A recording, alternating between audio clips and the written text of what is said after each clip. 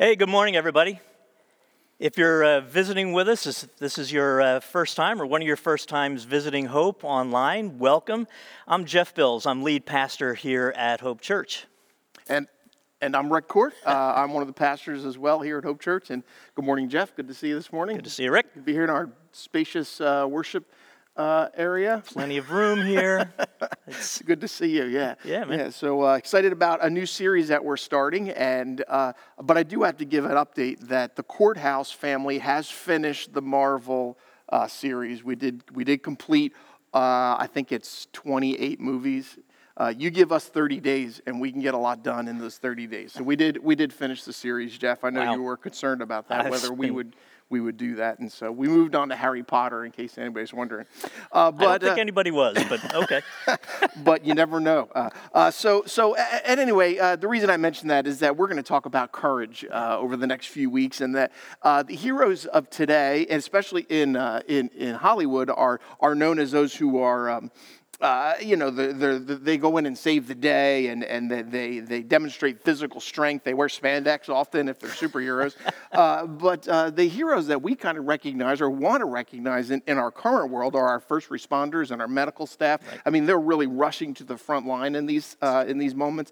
But there are some others. Interesting, a word like essential is used now, and it's got a different meaning. It's almost like essential is equated with courageous. Could we think about those who we identify as essential workers, right? Like grocery store workers and our supply chain truck drivers. I saw a news piece on those people.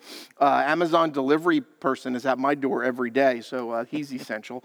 The people pumping our gas, right? It just they every day they're serving in our communities, even at personal risk. And so we're looking at this series called Courage. We want to look at it differently, looking not just about physical strength, but looking at how courage can be applied in our everyday lives. And so this morning we're going to look at a story that is found in the four Gospels.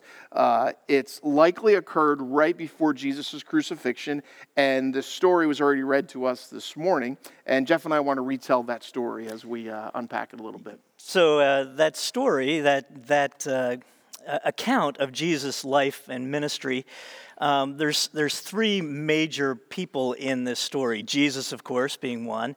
Then we have this unnamed woman, who is the other. And then we have a Pharisee, and his name is Simon. And so there's things that we learn about these three through the story, some just through the story itself and some through implication. So Simon is a Pharisee. So we know some things about Simon as a Pharisee. One, we know, because he's a Pharisee, we know he's a highly educated person. Those Pharisees were highly trained, highly educated men of their day, and so they were among the intellectuals. We also can infer that he was a man of some affluence. He had a house. He had a house big enough where he could host this large gathering of people, and he was able to feed them. So, those three things combined, we know that he was a man of affluence and probably some influence. Mm-hmm. The fact that all of these people would come to his house, right, come to his party, including Jesus, would indicate that he was a man of influence. He was also a man that was interested in righteousness. The Pharisees, their primary focus was obedience to the law. And we're not just talking 10 commandments, we're talking over 600 laws that guided every aspect of life at that time. And so these Pharisees not only knew the law, their commitment was to live a life of obedience to the law as an act of worship to God, which is a good thing, but it often led these Pharisees into a self-righteousness. That they became convinced that because they were living this certain life, that they were righteous before God, and it filled them, many of them, with a sense of pride and this overflowing ego. And you see in Simon, in this story, that he had this self-righteousness that gave him the authority to judge. So he judges this woman. He sees her as a terrible sinner, and so he's judging her. And he judges Jesus, because Jesus allows this terrible sinner to touch him, which no righteous Pharisee would ever allow to happen. And so Jesus, in Simon's mind, is either a false prophet or just a dumb guy. You know? Yeah, and so as this party is going on, there's a woman in the story that we already read about, that she arrives at this party. Now, her attendance at the party isn't what's so controversial. As a matter of fact, it's likely that there were many people who were there watching this dinner party. There were the invited guests who were having dinner, and then there would be a crowd of others who would be gathered there as well. Now, that seems kind of odd in the 21st century, but we got to remember, in the first century, there's no Netflix, and so this is literally their entertainment. They would go to watch and see these people gathered together and listen to the conversation that's taking place during this dinner. There's even one scholar who suggests that it's possible that at the end of the meal, the leftovers would be able to be gathered by those who came to watch the party. So it literally was a dinner and a movie, in a sense, in the way we would see in the 21st century. Yeah. So this woman's presence wasn't the problem. What happens, though, is that she injects herself into the story and she physically touches a guest at the dinner. And the woman knows she doesn't belong here. She knows that she doesn't deserve to be in the presence of Jesus, but she takes this great risk. I mean, she's willing to risk potential ridicule, which we'll see happens to her. She's ready to risk possible rejection because of her presence and because of her engaging into the story. Yeah. But she knew that she needed what Jesus had to offer, and for her, that was the most important thing at this moment in time. But I would suggest that her most courageous moment wasn't anointing Jesus' feet. It wasn't crying at his feet. It wasn't using her hair to wipe and clean his feet. That wasn't her most courageous moment. I would suggest it was her willingness to reflect on her own life. That she was willing to say, hey, you know what? Things are not perfect for me. I need what Jesus has to offer. Now, we don't know where she found Jesus, whether she had heard him teaching in town, whether she had witnessed him doing some other miracles, but we know that she knew that she needed what Jesus had to offer. And I would suggest that was her most courageous moment. She was honest with herself, because real courage, Jeff, right, we would agree, is humility. It's this willingness to look at ourselves in the mirror and to be honest, because really perfect people don't need to get better, right? There you go. But she sees that there's this deep need in her life, and she's honest with herself, and she finds out that there's a way for me to address this, and she takes opportunity to meet Jesus. Tremendous courage. Yeah. So then the third person, of course, in the story is Jesus himself, and here's the thing. Anytime that you encounter Jesus in the Gospels, whether he's doing something or teaching something, we're getting a glimpse into the kingdom of God. And the way I describe the kingdom of God is anywhere where God's will and God's way prevails. And so that's Jesus himself, Jesus as God incarnate, bringing God's will, God's way into everything that he does. And so as Jesus is in this moment, he's looking at this woman, and unlike Simon, who sees this terrible sinner, Jesus sees a creation of the Father. He sees this woman with this courage to be humble, to take this risk. Because she didn't know, when she entered into this party and fell at Jesus' feet, she didn't know, to your point, Rick, if she would be ridiculed or rejected by Jesus, much less the other people in the room. So that he sees this woman with this act of courage who is looking to Jesus to find the things that she needs most in her life right now. We don't know all of her story, other than she is a woman who is struggling in her life, and Jesus sees not just this broken woman, he sees her heart. He knows what's motivating her, and he has compassion on her. And he knows Simon's heart. And Simon, who is now judging this woman and judging Jesus, Jesus looks into his heart, and what Simon gets is a story. Yeah. The woman gets forgiveness, and she gets peace. Jesus gives her peace. Simon gets a story. And the story is, to put it in contemporary terms, Jesus says, Suppose you loan two people money. One guy you give $500, another guy you give $50. Neither of them can pay you back, and so you forgive the debt of both. Which one, Simon, do you think would be the one that would be the most receptive, or the show the most gratitude? And Simon says, I guess the guy that owed the most, 500. And Jesus said, yes, that's right. Then turns back to this woman and blesses her, forgives her sin, and offers his peace. What Simon probably missed in that story is the other guy still had a debt to owe. It wasn't maybe the same debt, the same amount of debt, but this guy still owed a debt and completely missed that. Simon missed this opportunity to act courageously, to act in a humble way, and to admit his own need for God in that moment. And so he got a story, but that was about it for Jesus. That was it. Yeah, yeah.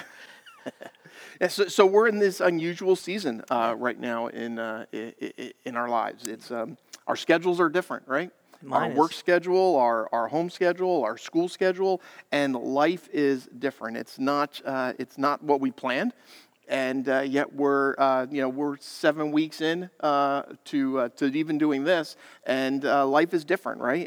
There's been talk about opening up soon, right? And there are people who are saying it's too early to open up, and others that are saying let's get the economy moving. And so there's a lot of questions out there about what the future looks like, what is normal going to look like, even questions like what's our summer going to look like? Oh man! And we're still a long way off, but so this is a time that requires courage, both in terms of facing the realities of this pandemic and all that's involved in it.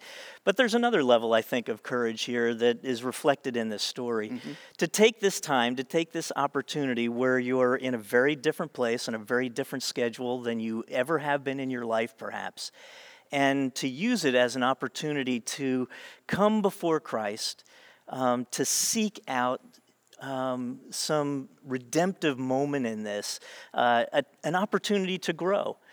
One of the ways that this woman, I think, reflected on her life was what in the 12 steps would talk about as doing a fearless moral inventory, a searching, fearless moral inventory, looking at your life and saying, what are those things that keep me distant from God? What are those things in my life that may be damaging my relationship? And to take some time to reflect on what are those things and to offer those back to God and ask God to bring forgiveness and healing and a new direction. Yeah, I know when we were planning this message, one of the things you and I talked about was that as our schedules have changed, that the reason our schedules have changed is that in the past we fill up every moment, right? We have lots of soccer practices and activities and all those things. We just fill up all of this time. Yeah. And now that's been pulled back, we have this time available. And what are we going to do with it? And what are we going to do when we're back to regular time? Right. Are we just going to fill it again? Or are we going to fill it with other things other than the things we used to fill it with? So I've thought more about how can I increase spiritual disciplines in my life. Mm-hmm. So there are times that I spend in prayer and Bible study and journaling, and can I increase that? Or maybe if you haven't done that before, this is a great way to begin a spiritual discipline and say, I'm going to carve out some time that I'm going to use, and I'm going to use this time, and I'm going to keep this in my schedule moving forward. Yeah, that's the thing, right? So it's we get to reinvent our schedules, and that's both exciting, but we have to be humble enough and courageous enough to say, maybe the ways that I was using my time before, I could have done better things with that. One of the things that we're working on, around our spiritual gifts, Marilyn and one of my spiritual gifts is leadership. One of her spiritual gifts is teaching. And so I've been wanting to put this leadership curriculum together, and so we're working together, spending some time developing this curriculum on leadership together.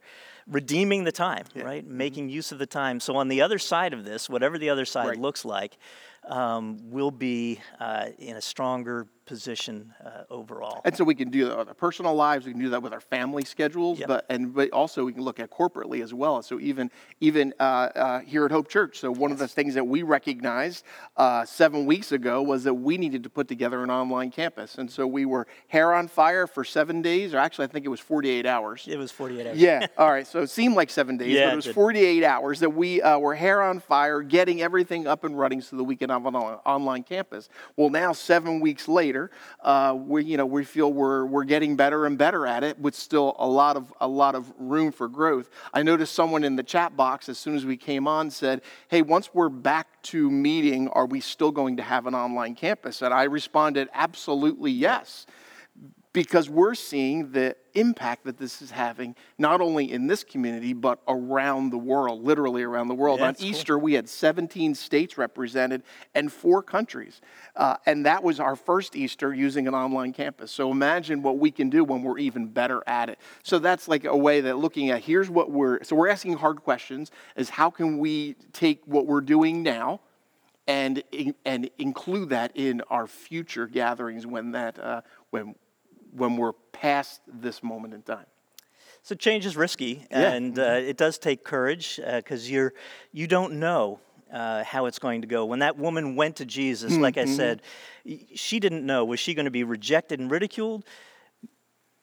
It was a risk. Absolutely, It took yes. great courage for her to do that, and what she discovered was forgiveness and peace. So a couple of weeks ago, Marilyn and I tuned into a show that was on. It was called One World Together at Home, I think. So it was this group of musicians. I'm sure many of you saw it as well. And when you're preparing a message, a sermon, you work on it, but it also works on you. Absolutely, yeah. And so God just oftentimes will bring something to you as you're working on a message. This was one of those moments. Listening to that show, a singer came on. I didn't know her. Her name is Casey Musgraves, and she wrote a song called Rainbow. And the idea and the story of the lyrics of this song is about someone who's been in this terrible storm, but the storm has passed. And this person is still walking around with their umbrella up and missing the fact that above the umbrella there is a rainbow.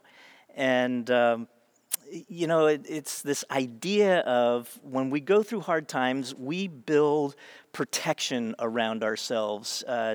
And it's a natural kind of thing.